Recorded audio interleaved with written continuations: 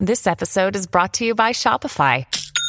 Forget the frustration of picking commerce platforms when you switch your business to Shopify, the global commerce platform that supercharges your selling wherever you sell. With Shopify, you'll harness the same intuitive features, trusted apps, and powerful analytics used by the world's leading brands. Sign up today for your $1 per month trial period at shopify.com/tech, all lowercase. That's shopify.com/tech.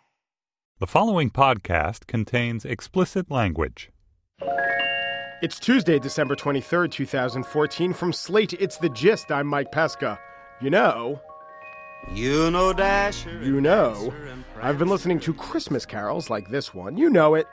And a lyric struck me as odd. Here, come along with me on a magic sleigh ride.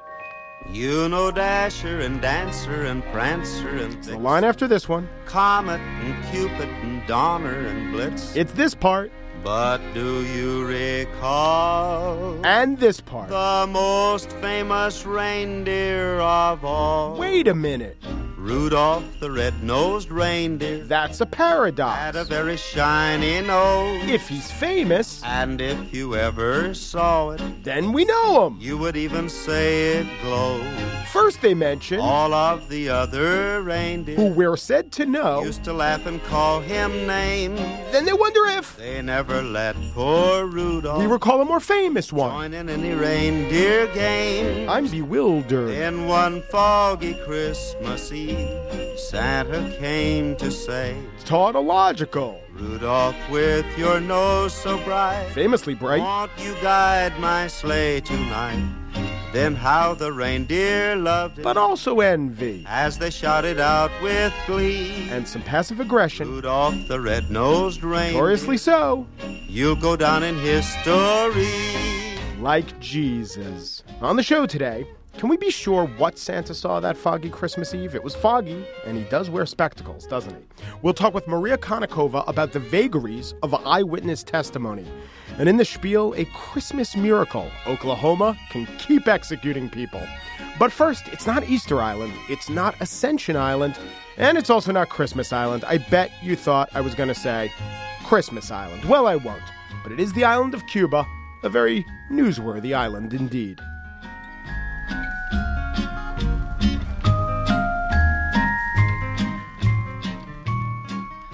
In U.S. and Cuba relations, this is the point from which the future diverges. For 50 years, we've been stuck in this embargo. American policy has been intractable. Cuban policy, and indeed society, is a bit frozen in time. Just look at those 1955 Chevys that have been rehabbed for decades over and over again on that island. Now that the Obama administration has announced plans to normalize relations with Cuba, there are so many ways that things can go. Emily Parker is here. She's reported for the New York Times, for the Wall Street Journal. Her book is Now I Know Who My Comrades Are. It's about the internet in the former communist world, specifically Russia, China, and Cuba. Hello, Emily. Hi, thank you so much for having me. So do you think U.S. policy towards Cuba will be, in a few years, once the shock of this, we get used to it, like U.S. policy towards Bolivia, like U.S. policy towards Venezuela, left-leaning countries in this hemisphere? Are those good examples to look at?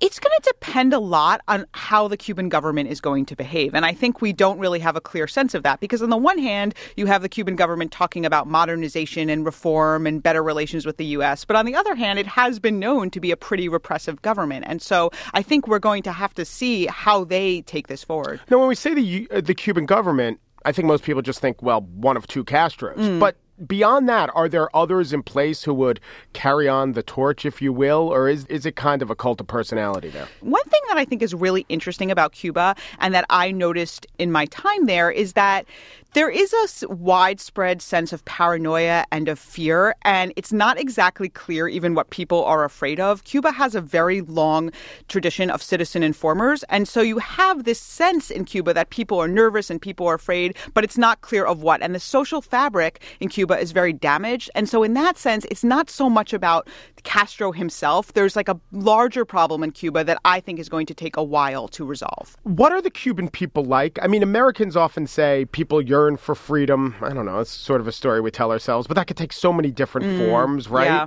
Look at Russia. They were a little open to democracy. Now they still seem to back their strongman. What insights do we have as to what the will of the Cuban people is? I think Cubans want better lives. I mean, I think it's just very simple. I mean, the main thing that anybody will notice going to Cuba is that people are not happy about the economic situation there. People do not think that they make enough money. People want more access to the internet. You know, the internet in Cuba is prohibitively expensive. You know, the people in Cuba generally don't have access to the internet at home. So if they want to go online, they have to go to a hotel. That can cost in the range of $8 an hour, which is the third of a Cuban's monthly salary. And I met people in Cuba who studied law, who wanted to be lawyers, who wanted to be judges, and they still felt they were not making enough money to support their family. So what I heard a lot in Cuba was not, you know, people talking about these abstract concepts of liberty and democracy. People were talking about wages, and they were talking about things they wanted to buy. What about freedom of the press? Are they going to be able to ramp up? Will the truth somehow filter down to Cuban society? Well, this is the million-dollar question. So Cuba has astonishingly low internet penetration. It doesn't really make sense why internet penetration there is so low. It depends on who you ask. Some people say 5%, other people say 25%. It's low. Now people are saying, well, okay, so this is going to pave the way for greater internet access. But internet access is not the same thing as internet freedom. Yeah. You know, you look at China.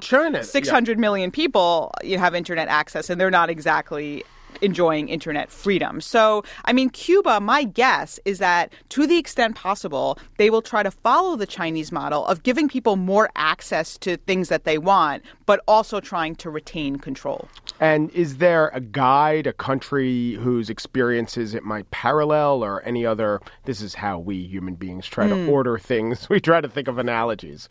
Are there any good ones out there? Cuba is in such a different class. I mean, again, it's impossible to totally ignore the China comparison. Unfortunately, the China comparison for a lot of people is probably not a very promising one, because when you look at China, people thought, okay, with economic freedom comes political freedom. Yeah. That's inevitable. And China has really defied that paradigm in saying, like, yes, you know, we have an economic boom and people really enjoy economic freedoms to a certain degree, but political freedom is a totally different story. I would guess that countries like Cuba are looking at China and thinking, like, wouldn't it be cool if we could do that? Yeah. Whether or not they'll succeed, I mean, China started that model very early, and they've done pretty well at it. Oh, China also had double-digit economic growth for years and years and years. I don't know if that's possible with Cuba. You could argue that maybe it is. They've been locked down for so long. You could argue that it's entirely different and it doesn't have a really competent government who's pushing it like China was. And again, I mean, I think there's just other factors. You know, it's been very easy to say the reason the Cuban economy isn't doing well, or the reason Cuba is in this situation, is because of the United States. Yeah. And the United States is certainly a big part of the problem, but I'm not convinced it's the entire problem. You know, so this is going to really kind of like call Cuba's bluff, right? I mean, if the U.S. is going to normalize relations, if the U.S. is finally going to kind of do the right thing here, what will actually change in Cuba? I think it will also reveal that there's a lot of problems there that didn't have to do with the U.S. at all. Emily Parker is author of Now I Know Who My Comrades Are, Voices from the Internet Underground. Thank you, Emily. Thank you so much.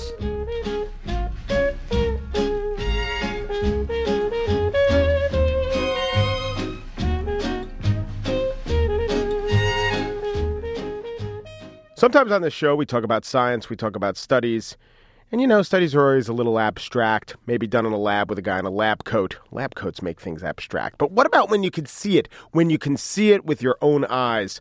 Well, that's what we're going to talk today about with Maria Konnikova, who is a science writer and a scientist in her own right. She writes for The New Yorker, and she joins us every so often to play Is That Bullshit, about stories involving social science and all science. Hello, Maria. Hello, Mike. So what we want to talk about today, I guess because there was this podcast that some people have listened to, but also life, real life, people in prison, eyewitness testimony. I think we're beginning to rethink this, but what do we know about this? How reliable is eyewitness testimony? We know that eyewitness testimony is the single least reliable type of testimony, and yet for juries, it's the single most persuasive. So there's a complete disconnect between how much we can trust it and how much people want to trust it. Okay, let's take them both. We'll get to why it's not that reliable, but why do you suppose people think it's reliable? Because as people, we've all witnessed things with our eyes. It's that we always believe it? I think it's because we all want to think that our memories are good. That's first of all. So I want to say, if I were the one who witnessed this accident, I know I would have gotten the details right. So if this person did it, then that person also got it right. Okay. But then there's also the power, I think, of the story, that you have a human being who you can relate to, as opposed to this cold, hard data where you're just getting a bunch of facts.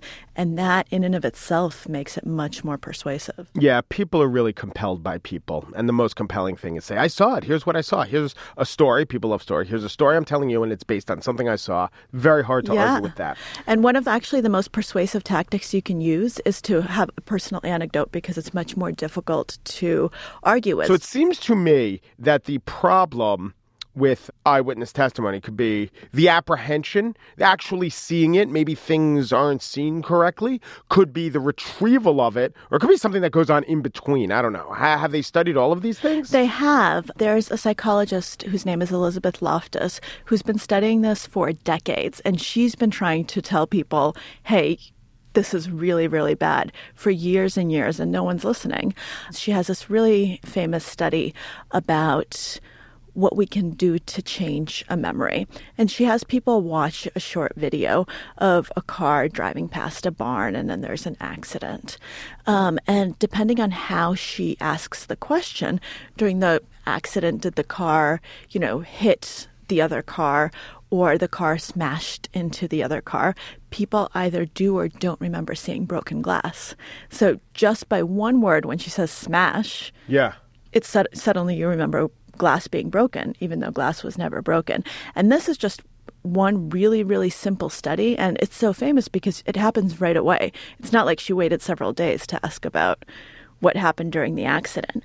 We think we see everything, but this is what you were getting at with encoding. It's very malleable. And a lot of times when we ask eyewitnesses to testify, it's something that's also very kind of emotionally jarring, something that, they've thought about a lot. And the other thing about memory is every time we retrieve a memory, we put it back slightly differently. It's this ironic effect that the more often you recall something, the less accurately you're going to recall it, because every single time you're restoring the way that you remembered it and not the way that it actually happened. I seem to recall having read about studies where people manipulated photos and that actually convinced people that the manipulated thing happened. Yeah, that's absolutely right. And you can also, Loftus also has these implanted memory study. One of her most famous ones is the Lost in the Mall study, where she asks people about a detail of their childhood when their parents lost them in the mall. And by the way, this never actually happened because she's previously talked to all the parents. Yeah. And suddenly they have these vivid memories of being lost in the mall as a child. And they tell them with all this emotion that, I remember feeling so scared and everyone was so big and I didn't know where to go. They've created this whole reality. The funny thing is, even when she says, hey guys, gotcha, this was a study to show how unreliable our memory is, they don't believe her quite often. They say, no, I remember this. It definitely happened. Maybe my parents don't remember losing me in the mall, but I remember being lost. I actually was once lost in the mall, in a TSS, which is like the kind of semi-mall, and they found me in the record department, and I held up a record. That's the story. I'm sticking to it. I don't remember it, but I was told it so many times. Now, one of the things that's compelling about eyewitness testimony is not that the witness will say, I think that's what happens. People say it with conviction. Yeah. So is there a correlation between accuracy and conviction? Will just a certain kind of person always say, I think I remember it, but a certain other kind of person will always say, this definitely happened? So unfortunately, no. Yeah. There is a correlation between accuracy and conviction in the sense that the more you know something for real, the more confident you are. Unfortunately, there's also a correlation where if you don't know anything at all, you're also very confident. So there's a gray area in the middle where you're less confident. But the two extremes, you have equally strong confidence, and sometimes you're dead wrong, and sometimes you're really on point. The problem is we have no way of distinguishing which situation we're in. What are some other ways that memories consistently skew? Is it based on the first suggestion that, the police might ask you? Is it based on things that relate to a television show you saw, your own experience? What are the patterns of how memory tricks us? I think both of the things that you mentioned are absolutely right, which is we're very impressionable early on in that period when our memory is still being consolidated, that's when it's most fungible and that's when it's most open to different suggestions. So there's another study on actual police lineups, which is a lot of times exactly what eyewitness testimony is. And we learn that showing people pictures right away can influence their later recall. They can then end up incorrectly identifying someone because it's one of the first pictures they saw. So how should, the courts of law don't admit lie detector tests, right? There's some statistical validity to lie detectors, but I guess they decide it's not good enough to admit in a court of law. Can we do a similar test with eyewitnesses, or how should eyewitness testimony be introduced? Or, right now a defense attorney will say not all eyewitness testimony is accurate. They'll say that. I don't know if they will present studies. What's the best way to use eyewitness testimony in courts of law? That's a really important and difficult question, because when you do something like say, not all testimony is accurate, please keep that in mind. It doesn't work. If you say something like, if you say Maria is a member of the mafia, and then someone says later on, oh, that was actually not true, please strike that from the record and from your memory, you're going to think I'm a worse person when I ask you about the type of person I am. I'm a little scared of you. And that's basically, at the moment it's out there, it's already made an impression. And sometimes we even do the opposite. So if you say, disregard this, you're going to believe it even more. You'll say, oh, you don't want me to. Mm-hmm. If I were thinking through this, I would probably not admit the majority of eyewitness testimony. Well, it would just seem to me, if you have maybe a couple people seeing the same thing, if you could keep them corralled from each other, maybe you could use that. It would seem like without eyewitness testimony, a lot of guilty people will just skate. No, of course, you can't eliminate all eyewitness testimony. You raise a very important point. I think if you can get multiple people independently corroborating the same thing, then your confidence goes up. Then again, if the lead investigator was saying smashed instead of car had an accident every time, maybe they'll all see broken glass. Absolutely. And we know that lawyers do that all the time. I mean, they're trying to sway you. They want you to see the case one way or the other. And I can bet that the best lawyers out there, even if they don't know anything about this testimony, then they instinctively still know that those types of tactics work. Eyewitness testimony is powerful. Is that bullshit or is that not bullshit? That's not bullshit. It's incredibly powerful. Eyewitness testimony should usually be believed, bullshit or not. That is bullshit. Unfortunately. Maria Konnikova writes about science and is a member of the mafia. Thank you very much, Maria. Thank you, Mike. I know where you live. I live near that mall where all the kids get lost.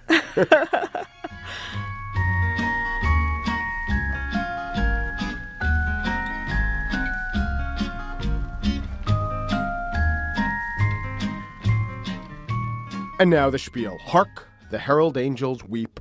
So the holiday season is upon us. And this year, this is the way to do the holiday season. Hanukkah ends tonight.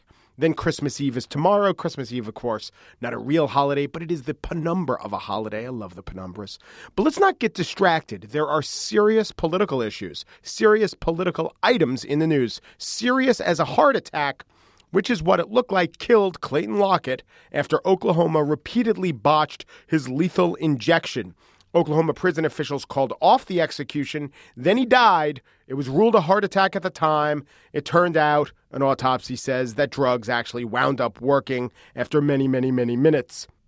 Oklahoma hasn't executed anyone since then, but they really wanted to. They really wanted to, and now a federal judge has said, go ahead, get back to your a-killin'. Arizona, too, the last guy they tried to execute, gasped and snored for 2 hours before the drugs worked. You know, Arizona, Oklahoma, you just got to admire their can-die spirit, their never don't say die attitude. And the federal judge who injected some horse sense into the proceedings, in addition to injecting 5 times the amount of the sedative midazolam as had been used to kill the last 2 guys, who proved less than convenient to kill. In other grim news, Michael Grimm, congressman from Staten Island, pled guilty to, no, not one of the 20 counts of fraud and misconduct tied to a New York restaurant he owns. No, not the violations of campaign law. That was a separate tax charge. No, it was just another kind of fraud. Let's remember what Michael Grimm said when he ran for his seat last November. Certainly. If I was not able to serve, then of course I would step aside and it would be a special election. Will he toss that pledge away like he once threatened to toss a TV reporter off the balcony of the Capitol Rotunda? There is no requirement that a felony conviction gets you bounced from Congress. He might be instructed not to vote, but there's actually no constitutional rule stopping him from voting. So again, like Oklahoma, like Arizona, here's a hero. I mean, voting is down in this country. But Michael Grimm will insist on voting. Maybe, who knows, he might resign. But maybe he'll want to show America and his Staten Island constituents who handily reelected him despite the litany of charges that you can't keep a good man down. Or even a corrupt man. Or even a felonious former FBI agent who was profiled in The New Yorker as orchestrating an impromptu FBI raid on a nightclub after confronting a girlfriend's estranged husband there. He denied threatening to kill anyone that night because, here's what he told The New Yorker, a guy with a gun who knows how to use it doesn't need to say anything. Except maybe, I plead guilty, Your Honor.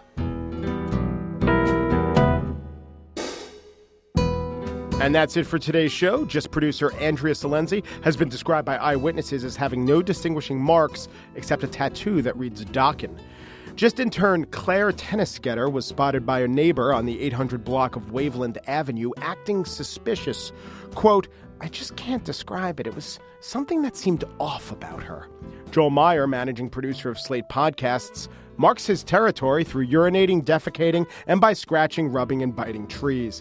Andy Bowers, executive producer of Slate Podcasts, has a loping gait and is said to favor members-only jackets and parachute pants.